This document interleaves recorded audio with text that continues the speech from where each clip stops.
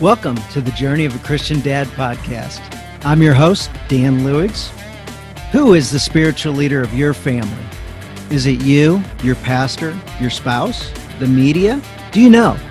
I did, and sadly, no one was taking responsibility to lead our family.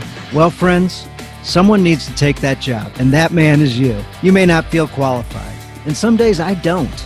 With the help of God and a community of dads helping each other on their journey, you can be the leader your family deserves. We welcome you to the Journey of the Christian Dad podcast. All right, guys. Excited to have you back this week. We just released that John O'Leary episode a few weeks back, and if you guys haven't listened to that one, check that one out. I can't wait to get that movie made. And with that, we're going to talk a lot about movies, a lot about being a dad, being a great husband. We might talk some Johnny Cash today. I can't wait to get this one going. But first, let's do the review of the week. So this one comes in from RJ Third. So RJ Third does a 5-star review on Apple Podcast. And he says, great podcast, great guest, great interview. Dan is such a great representative of this journey of Christian dads. Dan's interviews are so relaxed and just get to the real conversations. So thank you, RJ the Third. Appreciate that review. And with that, like you said, we get to the real conversations. So let's get rolling. Let's get rolling. I'm excited this week. We've got Jeremy Carlson with us. So Jeremy and I met a while back at an event called the Fatherhood Commission. Thank you, Chick-fil-A, for taking care of us, and Mitch Temple and everybody that puts that together. It's fantastic. And Jeremy and I connected on movies. So he has worked on The Redemption of Johnny Cash, I Can Only Imagine, Jesus Revolution, War Room. And he's got a ministry that involves churches and how to use movies with ministry. And then he also is the host of the co-host of the Everyday Dad podcast. So awesome to have a guy that has a podcast here. And then love that you're connected to so many movies. So I used to be connected to the St. Louis Rams back when they won the Super Bowl and all that. And I knew a lot of the players and executives and stuff. Got to hear a lot of the behind the scenes stuff. So it'd be cool to talk movies, to talk fatherhood. And you've got 3 daughters. So I can't wait to get this rolling with you. Welcome to the Journey of a Christian Dad podcast. Everybody, we've got Jeremy Carlson here with us today. Good to be here, Dan. Thanks for having me. Yeah, absolutely. Absolutely. What's something about your podcast that you just love? I don't get to ask this question very often. You know, I love just meeting. Our podcast is about half and half people that we have existing relationship with or that we've known for years, and half people that we're just meeting for the first time. And our thing is we like hearing from everybody, every dad. If you're a dad, you have something that you can give, something that you have learned along the way that's going to help somebody else be a better dad. So I like listening to guys. We've had guys that have been a dad for 2 weeks, and we've had guys that are grandfathers to 25 kids, like grandkids. And so I just like learning from different dads and kind of help encouraging them along the way. That's awesome. I love that you led with that. So oftentimes, guys, we can have a feeling of inadequacy or low self-worth or don't feel that we're good enough and all those type things. And as Christians or baby Christians or whatever, we can have that feeling that God doesn't love us, we're not worthy of his love and all that stuff. But you just said every dad that you bring on and dads that you don't bring on, they have something that they can share. They have something they can share. A buddy of mine, he's been a kind of general contractor, carpenter, project manager for years, and he switched jobs and he took this role inside a healthcare organization, and they gave him a leadership role right off the bat. And he's like, oh, great job. Everything's perfect. And I'm a leader by title.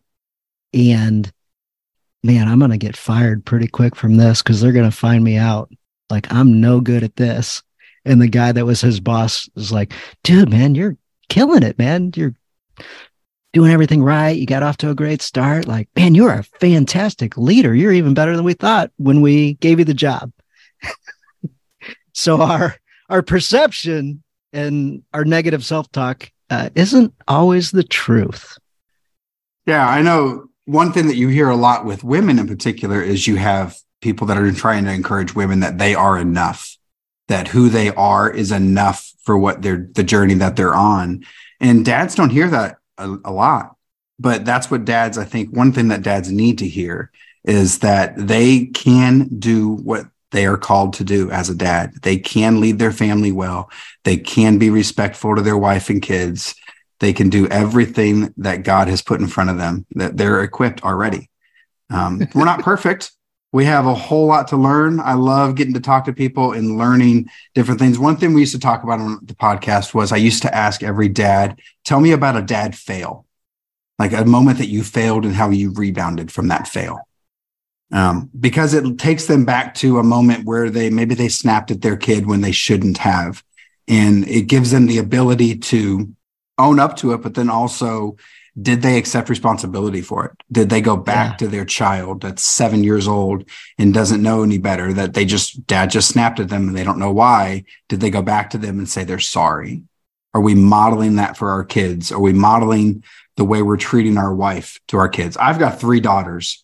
And so I have a whole lot that I have to teach my girls about the way a man should treat them.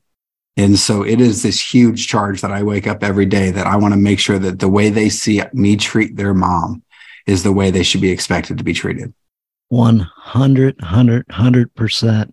So throw you on the spot here. You may have an answer for this one, or you may be like, no, this is a new concept for me. I don't know.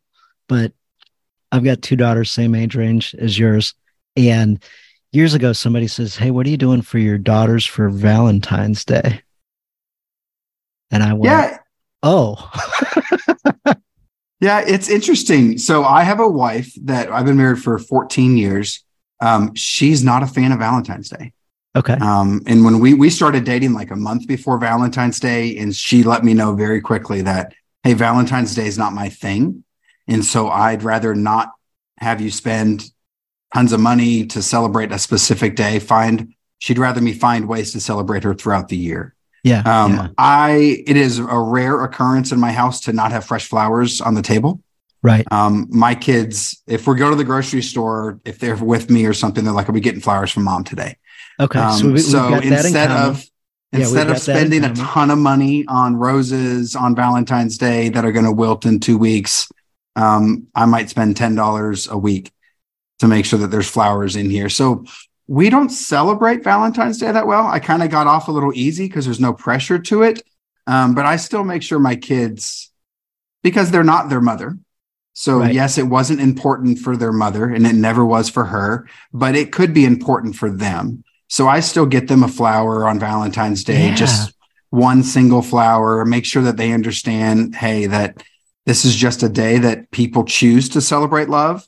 And other people, like our family, we choose to celebrate it throughout the year. Yep, absolutely. So that's really cool that you do something individually for your daughters and make them feel, worthy, respected, loved. And you know, it's a real expression that you thought of them, as opposed to blowing right past the holiday and not really acknowledging it for them. And I'm glad somebody clued me into that years ago, because it's been really, really cool to keep that up every year. Yeah. Yeah, last year they're like, Dad, take us to Outback for Valentine's Day. I'm like, kids, you don't understand. This is probably not the day of the year you guys want to actually go out for dinner. And it was maybe an hour before we got sat at the table, an hour before they took our order, and maybe 2 hours later they got us our food. It was like the worst. Yeah, I try not to go to a restaurant. Go to a Mexican restaurant on Valentine's Day. There's not that busy. There you go. The ones that are a little more tip, guys. It's awesome. I love it. So tell us a little bit about movies. Like, what are some things that you love about that, connections you've made, or just anything? We've got so many to pick from that you've worked on over the past. Yeah, so I was a youth pastor full-time for about 10 years, serving in a church here in Nashville, Tennessee. And so I had 120 kids, students from 7th to 12th grades that I used to pour into every single week. And then I felt that was kind of shifting, and God was calling me to something different. And I had a friend approach me that worked in faith-based films. And he said, hey, we're looking for someone that has a marketing background, but also has experience being on church staff at a large church. And what would you think about it? And so for me, it was just the next stage of ministry for me. because instead of pouring into the 120 I would see every single week, it allows me to expand that reach.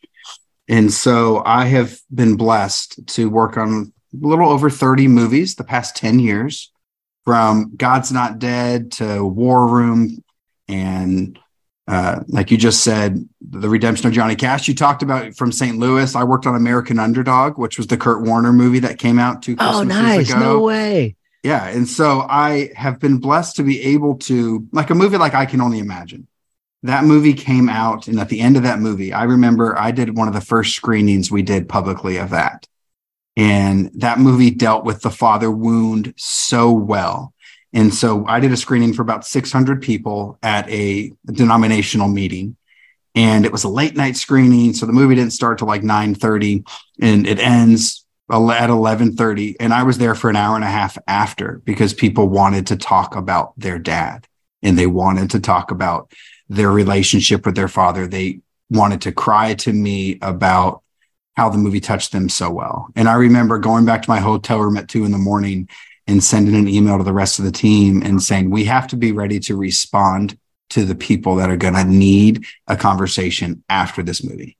Dude. And so we added into the credits of that movie that if you want to talk about faith, visit this website. If you need counseling and you need to talk to someone about what you've just experienced, here's a phone number that you can call. We partnered with a ministry. And as of last I heard, that movie came out a long time ago at this point.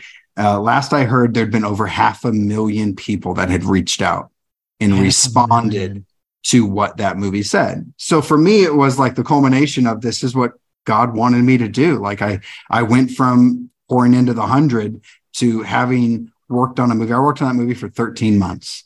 I traveled a ton. I screened it 35 times for people around the country, and it has reached millions and millions of people around the world. That's so crazy. So let's break down the math here just real quick. The Kendrick brothers talked about this at the Fatherhood Commission when we got to hang out with them and hear their story. And they were both pastors, and they said, in your case, 100, 120 a week, 5,000 people a year, 6,000 people a year inside of a church. So if you're rocking it, you're able to affect 6,000.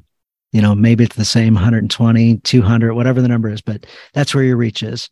And the Kendrick brothers were saying, if we could go around preaching all around town and 500 people a week and 50 weeks and 25,000 or whatever the number is. And they're like, and then we started making movies and thought, we can reach millions with each movie, tens of millions in some cases. I'm like, holy cow. So it's awesome to make great movies and to be involved with great movies. And then you tie it all in with bringing the movie to churches and how to help churches use that in ministry. Yeah, it's like the Kendrick brothers are good friends of mine. I've had the pleasure to work on a bunch of their films. And the amazing thing about them is before they start making a movie, they don't just come up with an idea. They truly seek what direction God would have them to go. And so what they usually do is they feel like they have been received from God a biblical topic, something that they need to tackle. So with Courageous, it was fatherhood. With War Room, it's prayer. With Overcomer, it's overcoming adversity, and so on. And what they do is then they make a movie that tells that story and that helps drive home that biblical truth. And it encourages the church on how they can do it. So a pastor can get up there and talk about prayer and how important it is. But when you see Miss Clara in War Room turning her closet into her prayer closet in her war room, and that's where she fights her battles, it has the power to truly transform people. So thankfully, most of the movies I work on have the ability that churches can then take those truths and use them for their ministry. I say all the time when I host a screening, every single time I host a screening, and I have hosted thousands of screenings, is I stand up there at the end and I make sure that the pastors and leaders in the room understand that, yes, the movie was made for you to be entertained, but at the end of the day, we hope that a conversation can start in a movie theater with something they experience and then can be followed up with in the church on a Sunday or a Wednesday or across the dinner table from someone that needs encouragement. That life transformation can happen, that the spark of that can happen because of something they experienced in a movie theater. Absolutely. So I knew we were obviously getting together today since we had this on the schedule. And you mentioned I Can Only Imagine. I'm like, that movie's been on my list for a long time, and I've just never got it on the family TV. You know, you've got the Mm-hmm. little girls that say, Dad, I want to watch this. Dad, I want to watch this. And Yeah. your wife, gets a vote too, and all that. And maybe you're outvoted. So I was outvoted a number of different times and never got to see that movie. And I thought, oh my gosh, I haven't seen it. Like, I'm making this happen tonight. So I watched it last night, and you're talking about getting emotional and getting deep with a movie. And I finished watching the movie in bed on my phone, and my wife looks over. She goes, "Are you crying?" I go, "Yeah." And I couldn't hardly get yeah out of my mouth because it was quivering. I'm like, that movie was like joyous, and I just loved loved the movie. It took a little bit at the very, very beginning to get into the different characters and what was about to happen. And, I totally expected the dad to like immediately beat the tar out of the kid or something, but that didn't happen. Like it took a little while to progress through that part. And then, the kid rebelling and, you know, I'm like, anyway, but man, I was absolutely in tears last night. And then this morning I go and run a couple miles with the group that I run with. And like, anybody got anything you want to share? I'm like, dude, I don't know if you guys have seen, I Can Only Imagine, but man, do yourself a favor, watch that movie. And if you can, bring your wife in and your kids in and watch this thing. It's, so good. So you mentioned that at the end, having the two different resources for people to call. I saw that and was like, wow, this is brilliant, because there's an action step to take. You're feeling just overwhelmed and moved to do something. And the two steps right there. Yeah. And for us, that action step at the end of the movie had nothing to do with marketing. It had everything to do with the response of the person who's going to experience the film. If you go to that website, there is nothing salesy about the website. The website is, let's chat about faith and how we're going to talk about faith and how we're going to help you in your faith. And so that was something we were very specific with, that we didn't want them to send them to the movie website where they can buy tickets or they can buy the DVD or anything like that. We wanted to send them someplace where they could have someone help them talk about what they've experienced. That movie touched on the father wound so well because it was a true story. It was something that really people could see themselves in that. I'm blessed. I had a great dad. My dad is an amazing dad. He lives about 3 miles away from me. I see him a couple times a week. And he was a great dad, but not everybody has that story. And we are all different. And so being able to make something like I Can Only Imagine and work on something like that, that's going to help people that maybe don't have the great dad story in their life. And the soundtrack to that movie, so good. Yeah. So good. Yeah, I'd been wanting to see that. I love Mercy Me. And I'm like, so it was a fail on my part, having not had seen that movie by now. But yeah, got it in last night because of you. So thank you. So let's talk a little bit about Jesus Revolution. Yeah. So Jesus Revolution is a movie. It's going to come out in a couple of weeks. It's going to be released nationwide on February 24th. And it's a movie all about revival, about the start of the Jesus movement back in the 70s, people that got saved there. And just the heart behind the movie is we want to see revival in this country again. We think this country needs it. And we wanted to make a movie that tells this story and kind of helps people kind of reminds another generation of what happened. Because there's my grandfather got saved in that movement. And there's so many people that I've met along the way that they have a story to share about being saved in that movement. But I didn't know the movement really existed because that's not how old I am. And so we're trying to allow a new generation to kind of experience that. That funny thing about that movie, we were set to go to production with that movie in April of 2020. We were 4 weeks away from starting production on shooting that movie when COVID hit this country and we got shut down. So we couldn't make the movie because the whole country got shut down and people couldn't do anything. And so it sat there for years and years and years. And then finally, it's coming to theaters. So you and I obviously both got to see it. I got to see it at a pre-screening. which was hilarious because they had a song in there, and the background was "My Sweet Lord," and then in the background it's Hare Krishna. Yeah. And the producers. See, Dan got to see a pre-screening of an unfinished movie. So we kind of always try to make people understand that a lot of times when you make movies, it takes a long time. So you have to do what's called something like you have to picture lock. You have to decide exactly what the pictures on the screen are going to be before you can do the score, before you can choose the exact music. And so you just have temp music in there. You have songs in there that are the kind of feel that you're looking for. And one of the editors put My Sweet Lord in there, which is not a Christian song. And not at all. Not even close. Not at all. Not even close. It's the opposite. by title, yes. Yes. And I think, and it was just a matter of hey, this is the type of feel that we're going to need for this moment.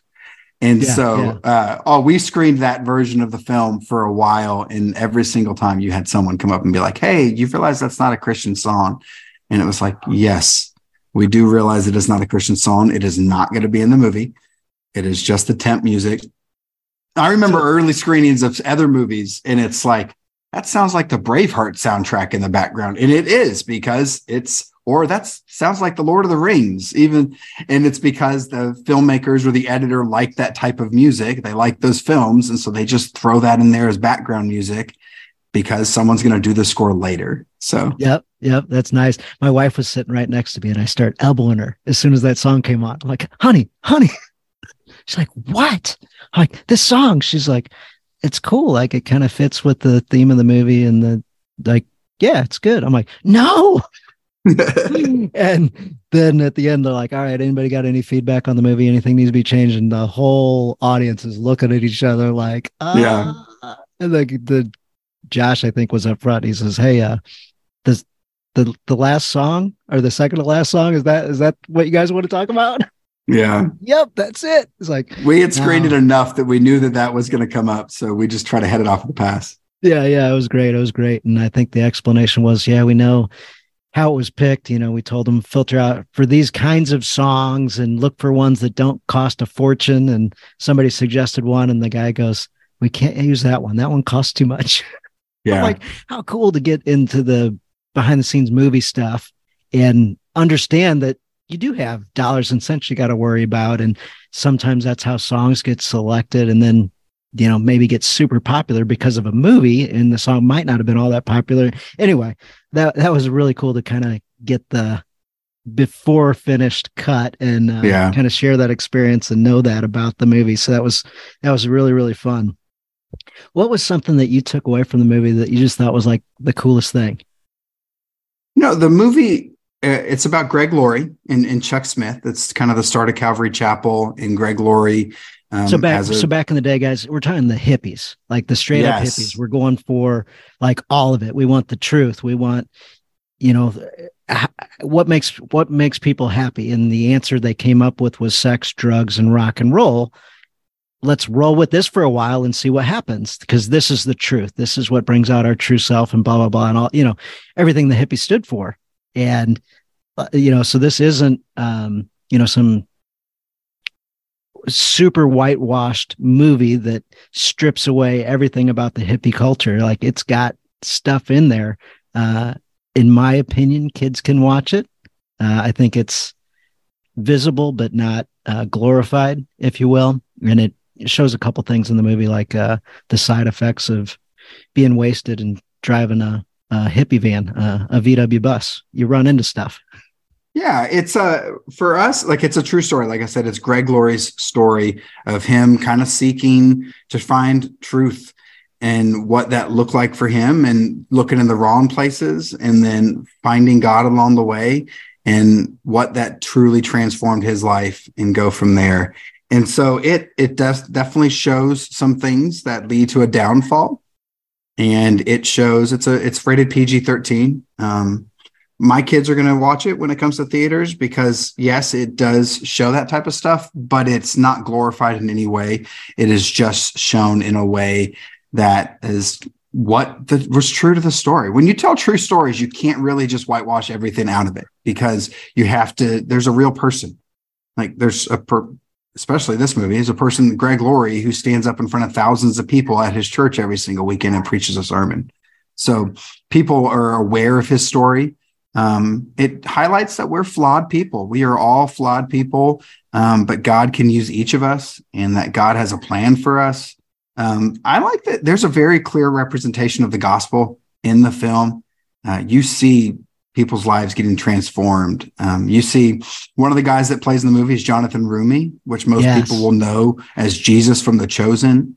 And he plays this hippie pastor guy named Lonnie Frisbee. And Jonathan does such an amazing job of just kind of sharing what that hippie mindset was and how Jesus is the way, that is the truth.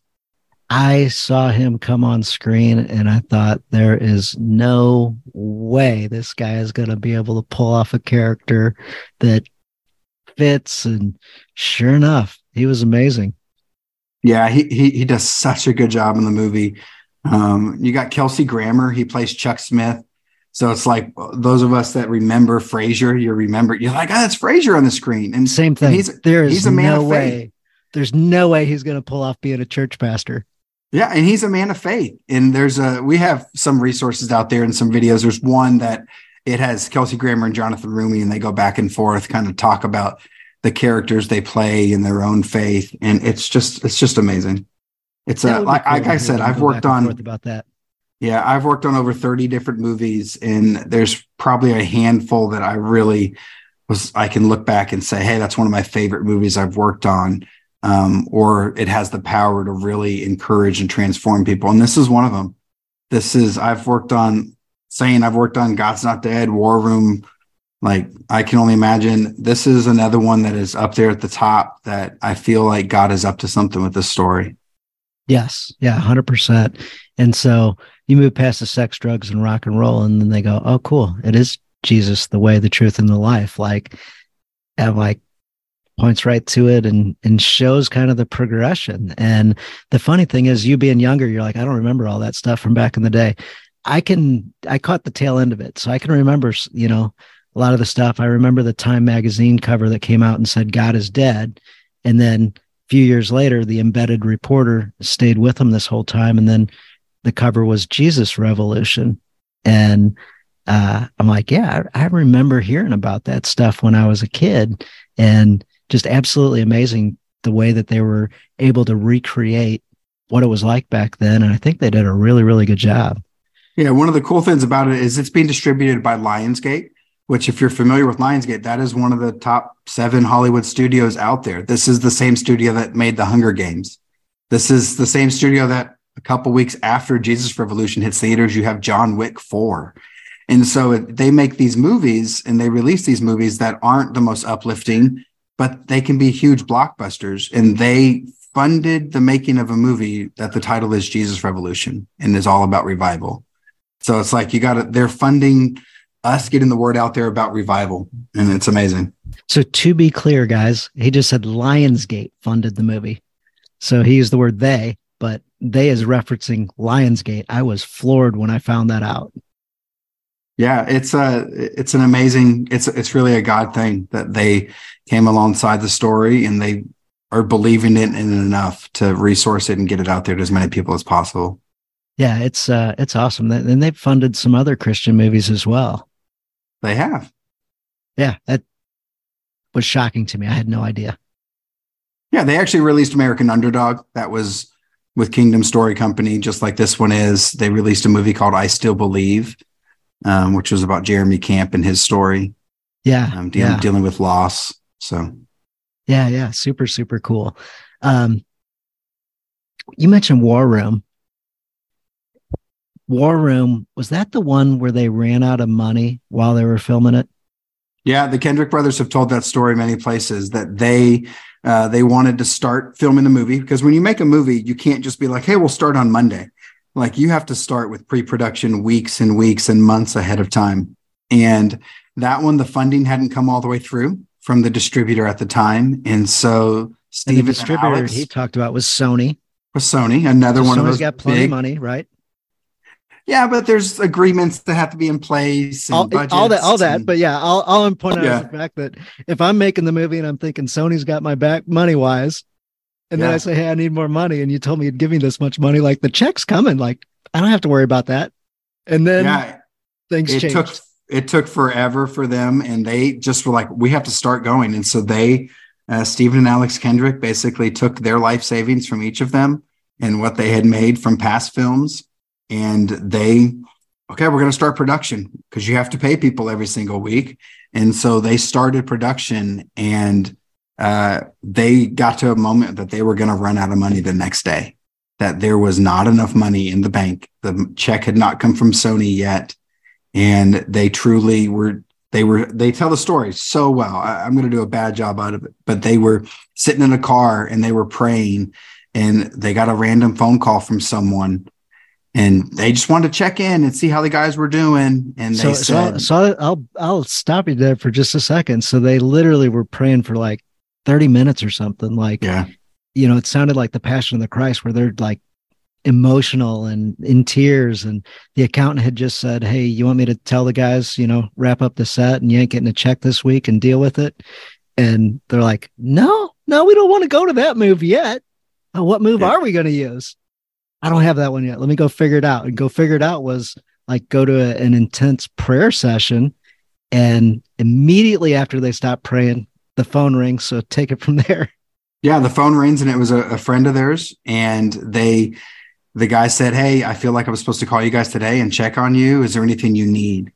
And they said, well, actually, we need money, because they told the story of where they were at. And the guy said, okay, I'll send you. And I think it was $500,000.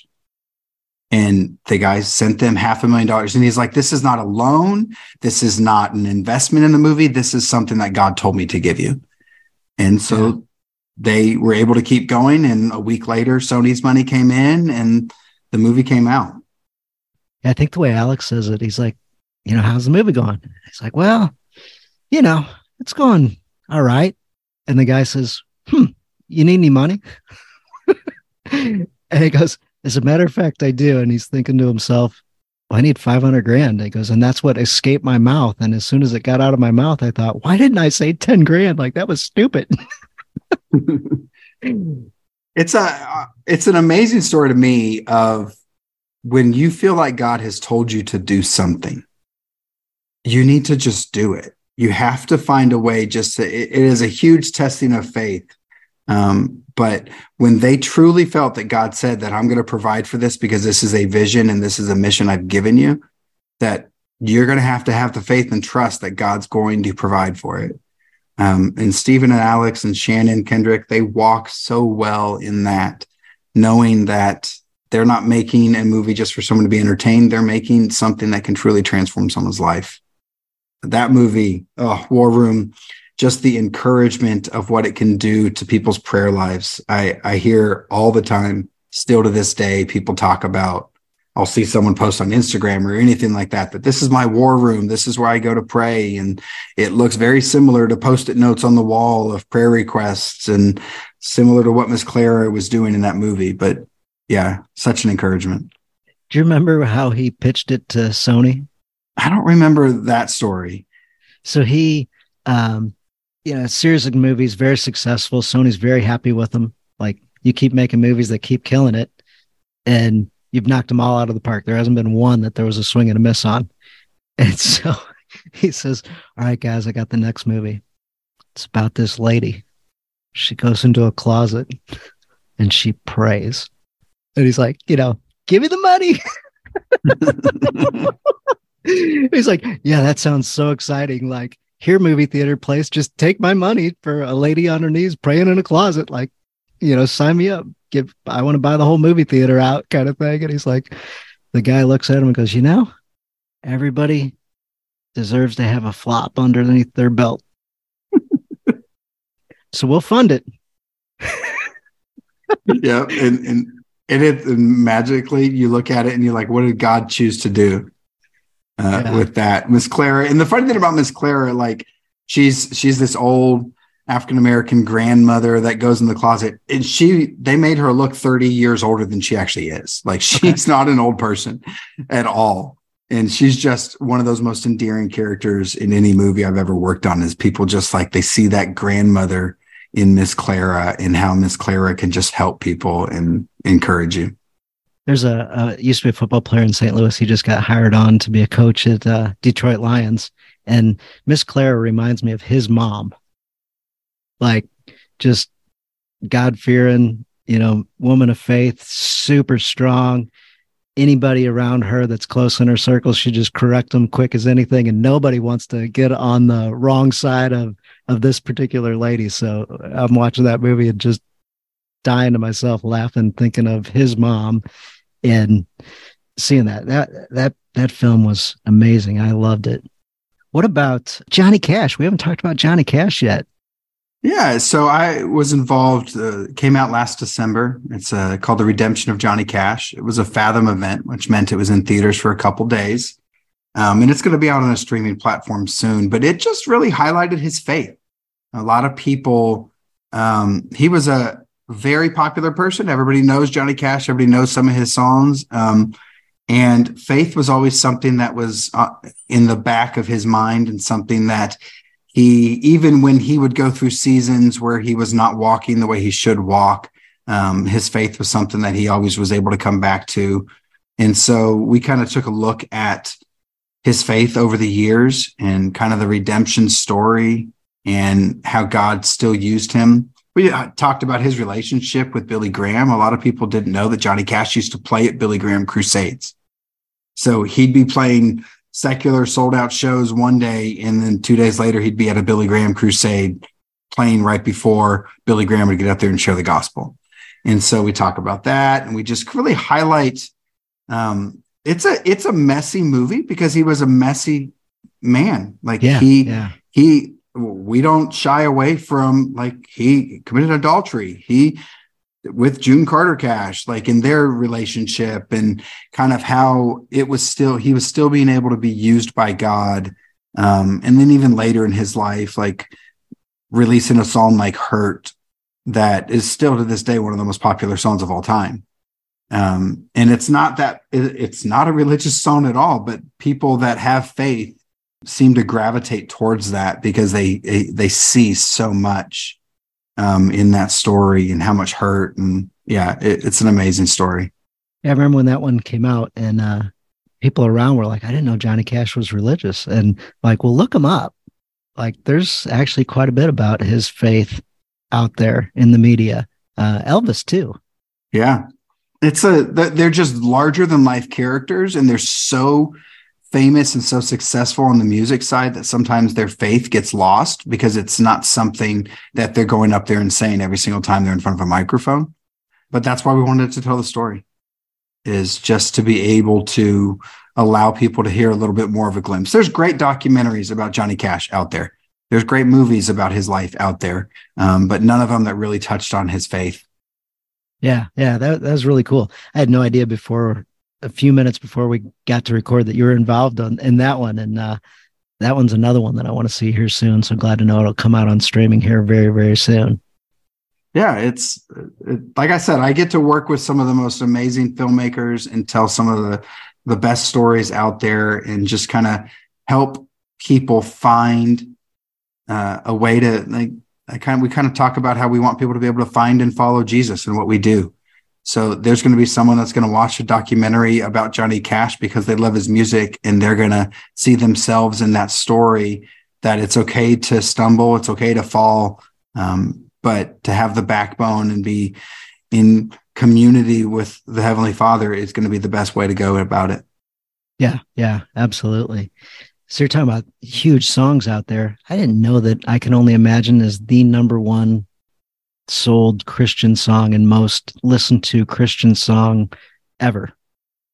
Most people don't know. Everybody knows the song, but that song was such a crossover hit because even if you're not a person of faith, if you're experiencing loss, that song would be played at a funeral of someone that never stepped foot in a church, because the family that is grieving would see comfort in that song, because it allows them to think about their loved one being in heaven and what they can imagine what it's going to be like. And and so on. That song was such an amazing thing to be able to tell the story of the writing of that song and what went into Bart and Mercy Me and how they wrote that song and just the story behind it. It was amazing. As I'm listening to it last night in bed, my wife, that song comes on and my wife goes, "Ooh, I love that song." You hear the first couple piano notes of that song and you know exactly what song it is. Instantly recognizable. Yep. Instantly recognizable. So that was really, really cool. And in the movie, I don't think this is a spoiler, guys, if you haven't seen it, but he's got his little journal out. And in this journal, there's like little one sentence things and stuff. And then out of nowhere, he gets this look and he looks up and he's like, "Okay, God." And he just knocks out the lyrics to "I Can Only Imagine." And he tells Amy Grant, she's like, "There's no way you wrote this song in 10 minutes. Yeah. And that's the true story. It is like, it was not sensationalized for a movie. That is the true story. Is Bart was on a bus and sat there in his journal and was flipping through pages and kind of reeling with his own grief. And that song came to him that quickly. Yeah. I just thought that's funny how every page has got like one little sentence, maybe a question. And then he hits that page and just fills it up with the song. And I'm like, that's so cool. Have you ever had a spot where you just felt like you weren't actually doing it, that God was doing it, and he was sort of getting the words coming out of your mouth or getting the words, on the typewriter or computer or writing it out, or maybe you're working with your family or your kids and you're like just overcome with like the Holy Spirit working through you? Yeah, I've had a couple moments in my life that I can really look back on. Even back when I was a pastor full-time at a church dealing with youth, I remember one night speaking at a summer camp and walking and not remembering what I talked about that night, but remembering 20 students got saved. And I remember walking outside of the chapel and just having a moment of that I was so overcome that I had been able to be used by God and not even remember looking at my notes one time to know what I said. So there's definitely been a few moments in my life that thankfully I can look at and understand that it was not me. It was kind of the Holy Spirit working through me. Did you have somebody come up to you afterwards, maybe an adult, that said, "Look what you did. You did amazing"? Yeah. And those are the moments that in the flesh, it's very easy for you to be like, "Thanks." But really, I've had people talk about that specific night. I've had students that I'm still involved with. They're not students anymore. They're in their 30s now. And I've had ones that I've talked to that, "Hey, it's not me." Like that was specifically that night. That there is nights as a pastor and a youth pastor, there's times that you're muscling through a sermon or a lesson because you're trying to teach something. But that was one of those nights that anybody ever asked me about it, that it was not me, that was God working through me. And that was something to be grateful for. When that happened in the movie, it instantly reminded me of a time that was pretty recent. And my family went on a beach vacation, got there the first day, later on in the day, went out in the afternoon and ran straight to the beach. So like we set our bags down and just ran to the beach, and we took the little beach cart out, and I very carefully put my wedding ring underneath some shoes that I put in the corner of the cart. So there's, 12, 16 inches of height in a corner, covered, packed, wedged. And then I go out and play in the ocean.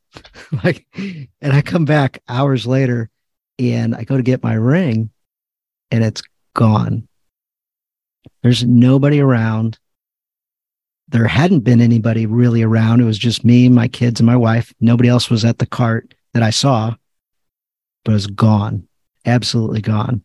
And so I type up the next morning, I type up the story about it, and it got, I don't know how many, hundreds and hundreds and hundreds of comments, maybe hundreds of shares where people saw it, thought it was a great story and shared it. And my wife goes, like, she wakes up and she says, "Hey, I just checked Facebook. Did you write this?" I did. I don't know how many words it was, 1,000 or 1,500 words. It was a wordy post. And she goes, this isn't like you. Like, it's like somebody else wrote this. I said, honey, somebody else did write this. I was the one physically typing, but I really don't think I wrote this. Like, she goes, how long does it take? I'm like, it took about an hour, but I think I was just there. I was just passing words through me. Like, these weren't really, I didn't really think about this story. It just happened. And, all the emotion and the anger and all the stuff. And the ending of the story was some random guy from a workout group that I'm a part of in St. Louis says, hey, I can't help you, man. I post on social media inside like the beach area community. And some guy's like, hey man, I can't help you at all. But I know this guy that might be able to. And he, tags some other guy. And sure enough, that other guy calls me and he's like, hey man, I can't get there right now, but I could get there in like an hour and a half or whatever it was. I'm really sorry. I can't get there right now. Sure enough, brings a metal detector down to the beach and swipes it a few times. And like, holy cow, we may have just found it, dug down, just right there. And like, unbelievable what had happened. Somebody grabbed something out of the thing, lifted the ring. It fell right over the lip of the little wagon. And I got my wedding ring back. But yeah, I was super upset. You've had your wedding ring now 14, 15 years. Yeah. I wear a rubber one most of the time. Just for that exact reason that if I lose it or something, I'm an active dad. I coach my kids' softball teams. So a lot of times I'm like, hey, I just kind of have this little rubber one that I wear. Yeah. And then I'll wear my other one a couple days a week. I just kind of switch back and forth depending on what I'm doing those days. So Yep. That makes sense. One of the comments some of the guys made was, that thing comes off.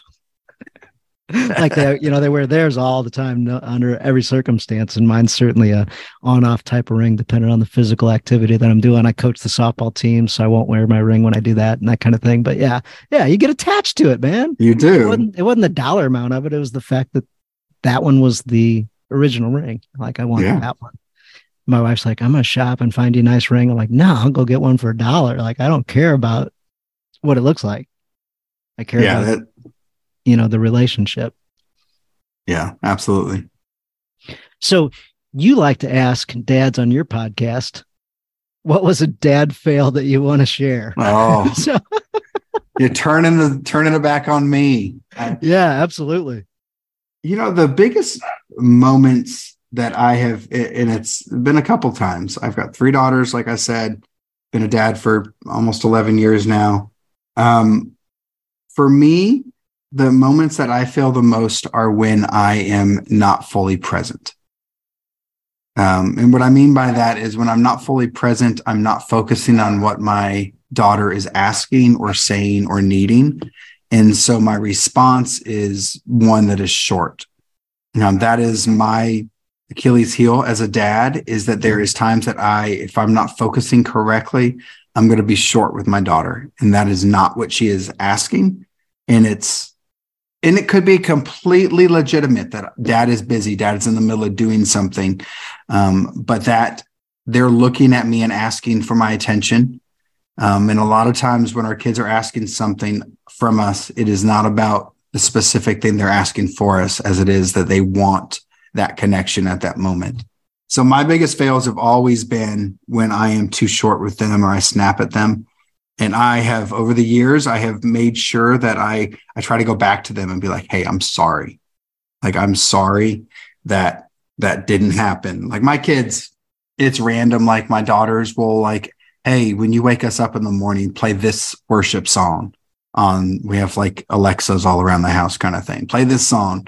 And even this week, it was one of those moments where my daughter had asked me what song to play. And that's not what I had chose to play the next morning, because I forgot that she had asked me to play that, because I was focusing on trying to get 3 kids in bed at 8:30 at night on a Monday night. I wasn't focusing on when she said, hey, Dad, I want you to play this specific worship song in the morning.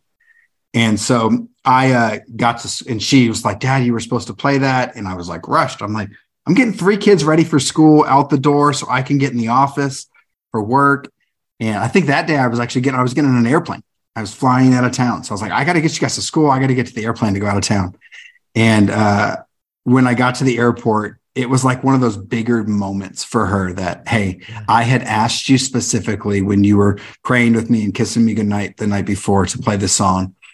It wasn't important enough for me to remember the next morning because there were so many other things going on in my mind. Right. Yeah. And I messed up there.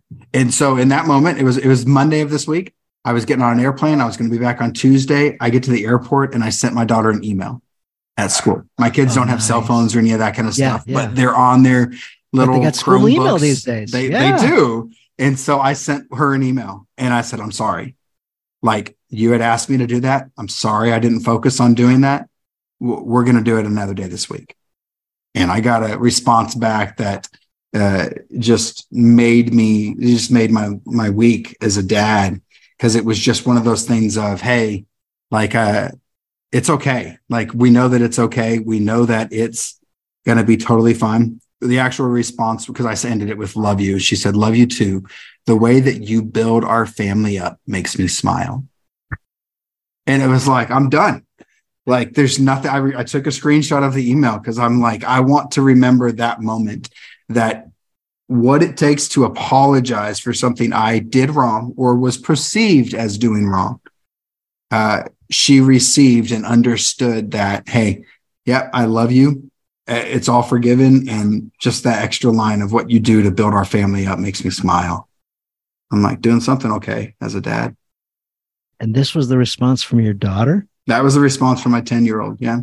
It sounds like something that come from your wife. Yeah. That was from my daughter. 10 years old. Wow. That is awesome. Yeah.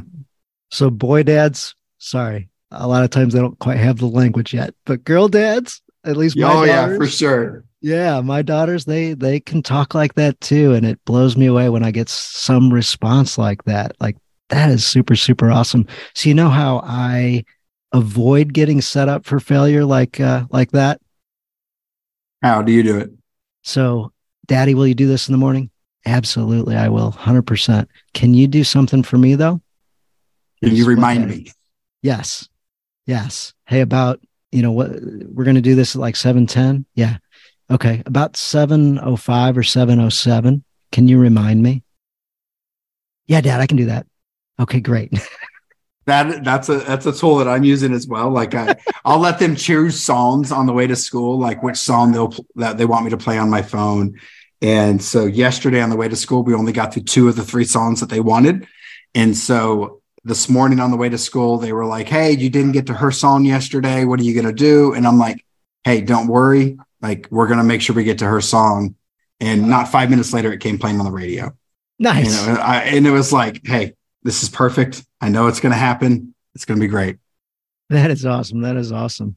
Have you got anything you want to share with the guys? You run a podcast as well. Any advice, tip, or funny story that's happened over the years that you want to share with the guys? My biggest tip as a dad is, and the topic that I love the most when I see it modeled in dads, is intentionality. If you can be intentional as a dad and find moments to model that to your kids, like you said, being intentional with, hey, will you remind me to do that?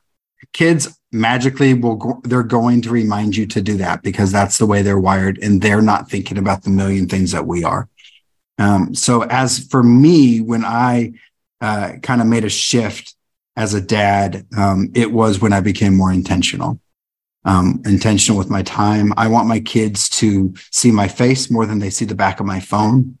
And so that's not saying, as adults, I get it. We all use our phones as a way to escape from everything that's going on in life and busyness. And there's times you just need to be able to scroll to kind of relax and decompress from the day. But my kids are going to know what color my eyes are more than they're going to know what color my phone is. And that's something I had to be intentional about because I was not just wired that I wanted to do it that way.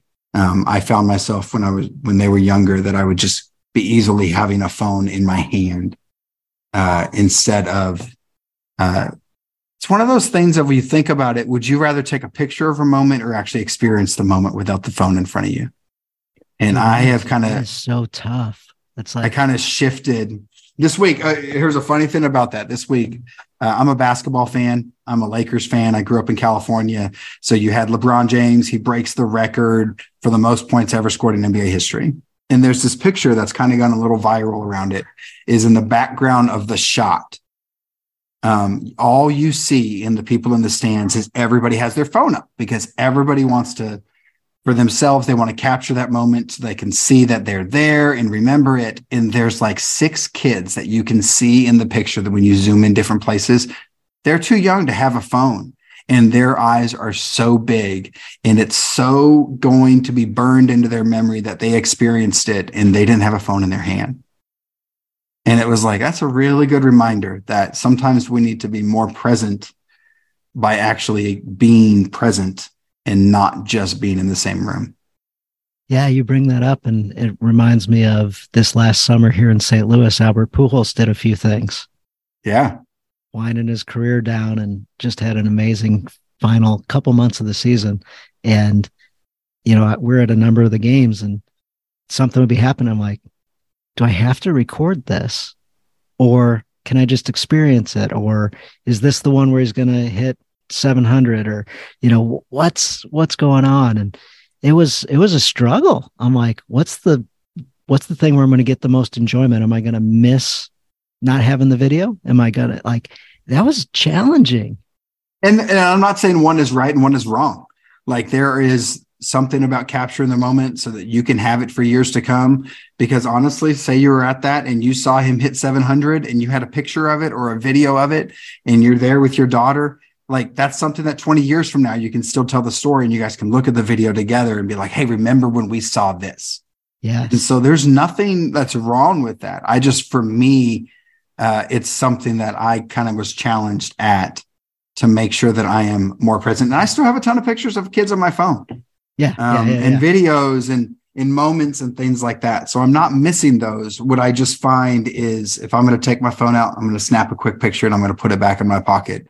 And I'm not just going to try to capture every moment. Guys, quick thing on the phone. Actually, I got a couple quick things. One quick thing is take pictures of your wife. So take action shots of your wife around the kids. Like she's often the one behind the camera. And she never has a picture of herself doing something like that. Yeah, absolutely. So that was a gem somebody gave me years ago. Another one that seems like a simple one and seems like you'll have millions of pictures of you and your wife together. Go back and look through and see how many pictures you have you and your wife together. Wedding day, you got a lot. After that, what do you got? Who's taking those pictures? It might not be you and it might not be your wife. And if somebody else isn't doing it, you might not have that many where it's just you and her. You might have a whole lot of pictures of you, her, and the kids, but you might not have a whole lot of just you and her. So when you have those moments, stop for just a second and snap a quick picture and put a great smile on and show your love for your wife so that she's got that picture later on that goes, oh yeah, we did have a great night that night, or you go to put a Valentine's card together or a anniversary card or something. There's some resources for you. You're going to have some pictures if you take them. Yeah, I'm always real intentional on the picture side of things, that especially now, because there's so many people, everybody knows someone that takes pictures, or there's people in your area that they do something else as their full-time job and they're an aspiring photographer on the side. And so I always find anytime I find a photographer that's doing like, hey, for $75, we'll do 30 minutes of pictures for your family. And that's a photographer that's like booking up their Saturday with 10 families doing that same thing. I always will try to find a way to make those work. Because I'm like, one, we're going to take pictures of the family, which is something that is very important to my wife. And every time we're in one of those settings, I always ask the photographer, hey, can you snap a couple of me and my wife? Just us. Yes. We're going to take a picture they might have to wrangle the kids to be looking in the right place and smiling. But my wife and I are both in our 40s. We know where to look. We know how to smile and we know how to be ready. And every single time I've had a photographer that's like, yeah, you pay this much money for 20 pictures. I might get 20 pictures of the family and I'm going to get 10 pictures of my wife and I, because they thought it was such a cool thing that, hey, he wants to be present with his wife, that she doesn't have to be holding a kid in every single picture she takes for that 20-year segment of her life. I do the same thing. And we just did that at Christmas. And my wife looked at me like, it's cold outside. It's blah, blah, blah. And I said, honey, I love you. Like, I really would like this. And she goes, me too. And Yeah. so it was kind of that opportunity to show your love where she actually feels it, and she feels it in front of a stranger. Like, you honored me in front of a total stranger. And, the photographer oftentimes is a woman, and the woman's like, oh, look at that, wonderful husband. Yeah. And what are you teaching your kids? Because you're modeling it open in the public in front of somebody else. You're teaching your kids that yes, we can be spiritual. Your relationship with God is one, but your relationship with your wife is two. And while the kids are great, they're not two, and they shouldn't be two. Like, my daughters are amazing. I love them with everything inside me, but I'm a better dad when I'm a better husband. Did you have to have that conversation with your wife about 1 and 2 and 3? For my wife, it came natural. Okay. And my wife, she picked up on it by the way, because we had years of marriage before we had kids. Okay. And so there was just us. And so our faith was something that was important to us, and our relationship was something else.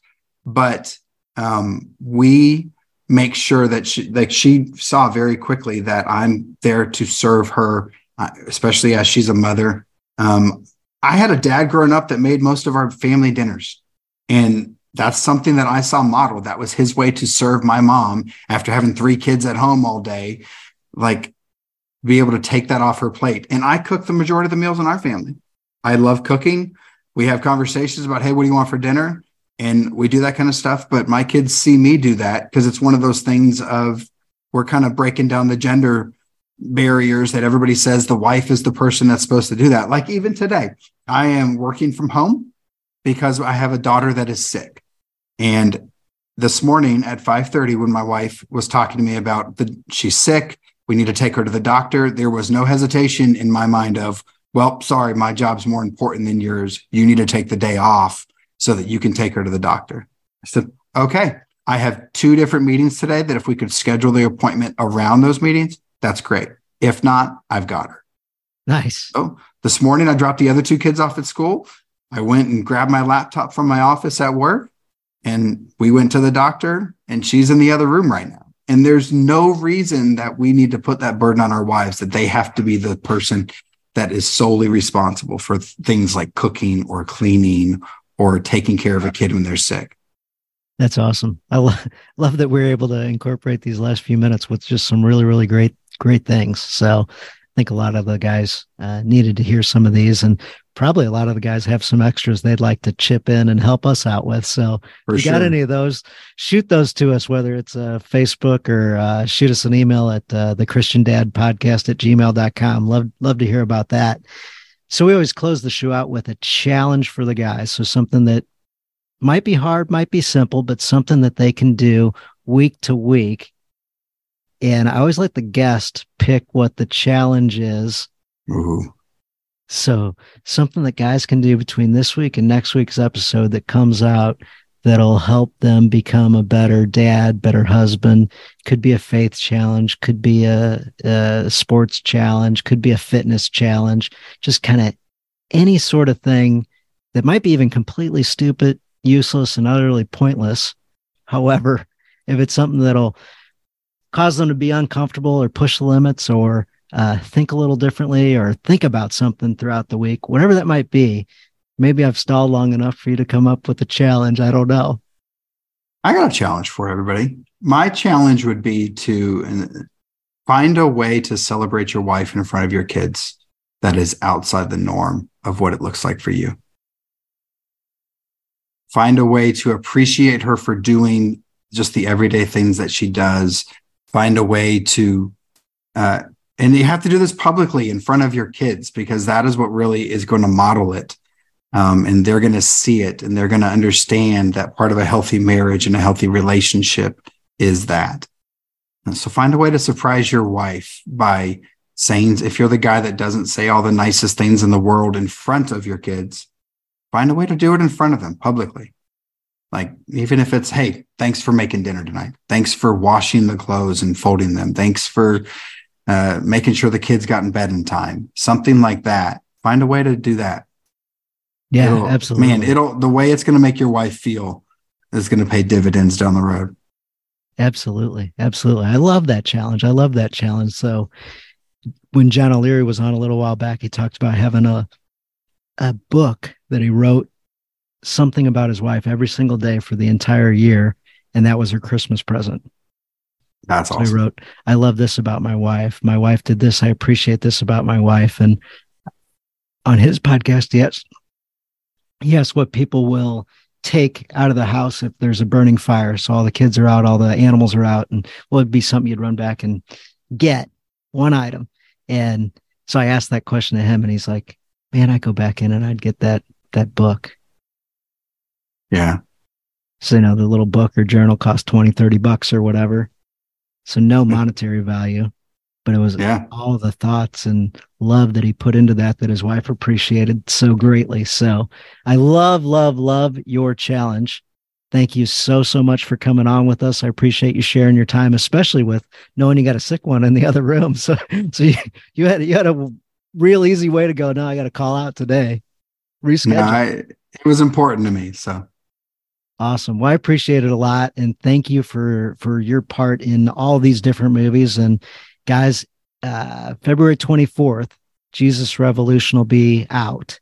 So go get tickets, go watch that movie, tell everybody about it, share some pics on social media. You can grab some screenshots of some pictures that are out there promoting the movie.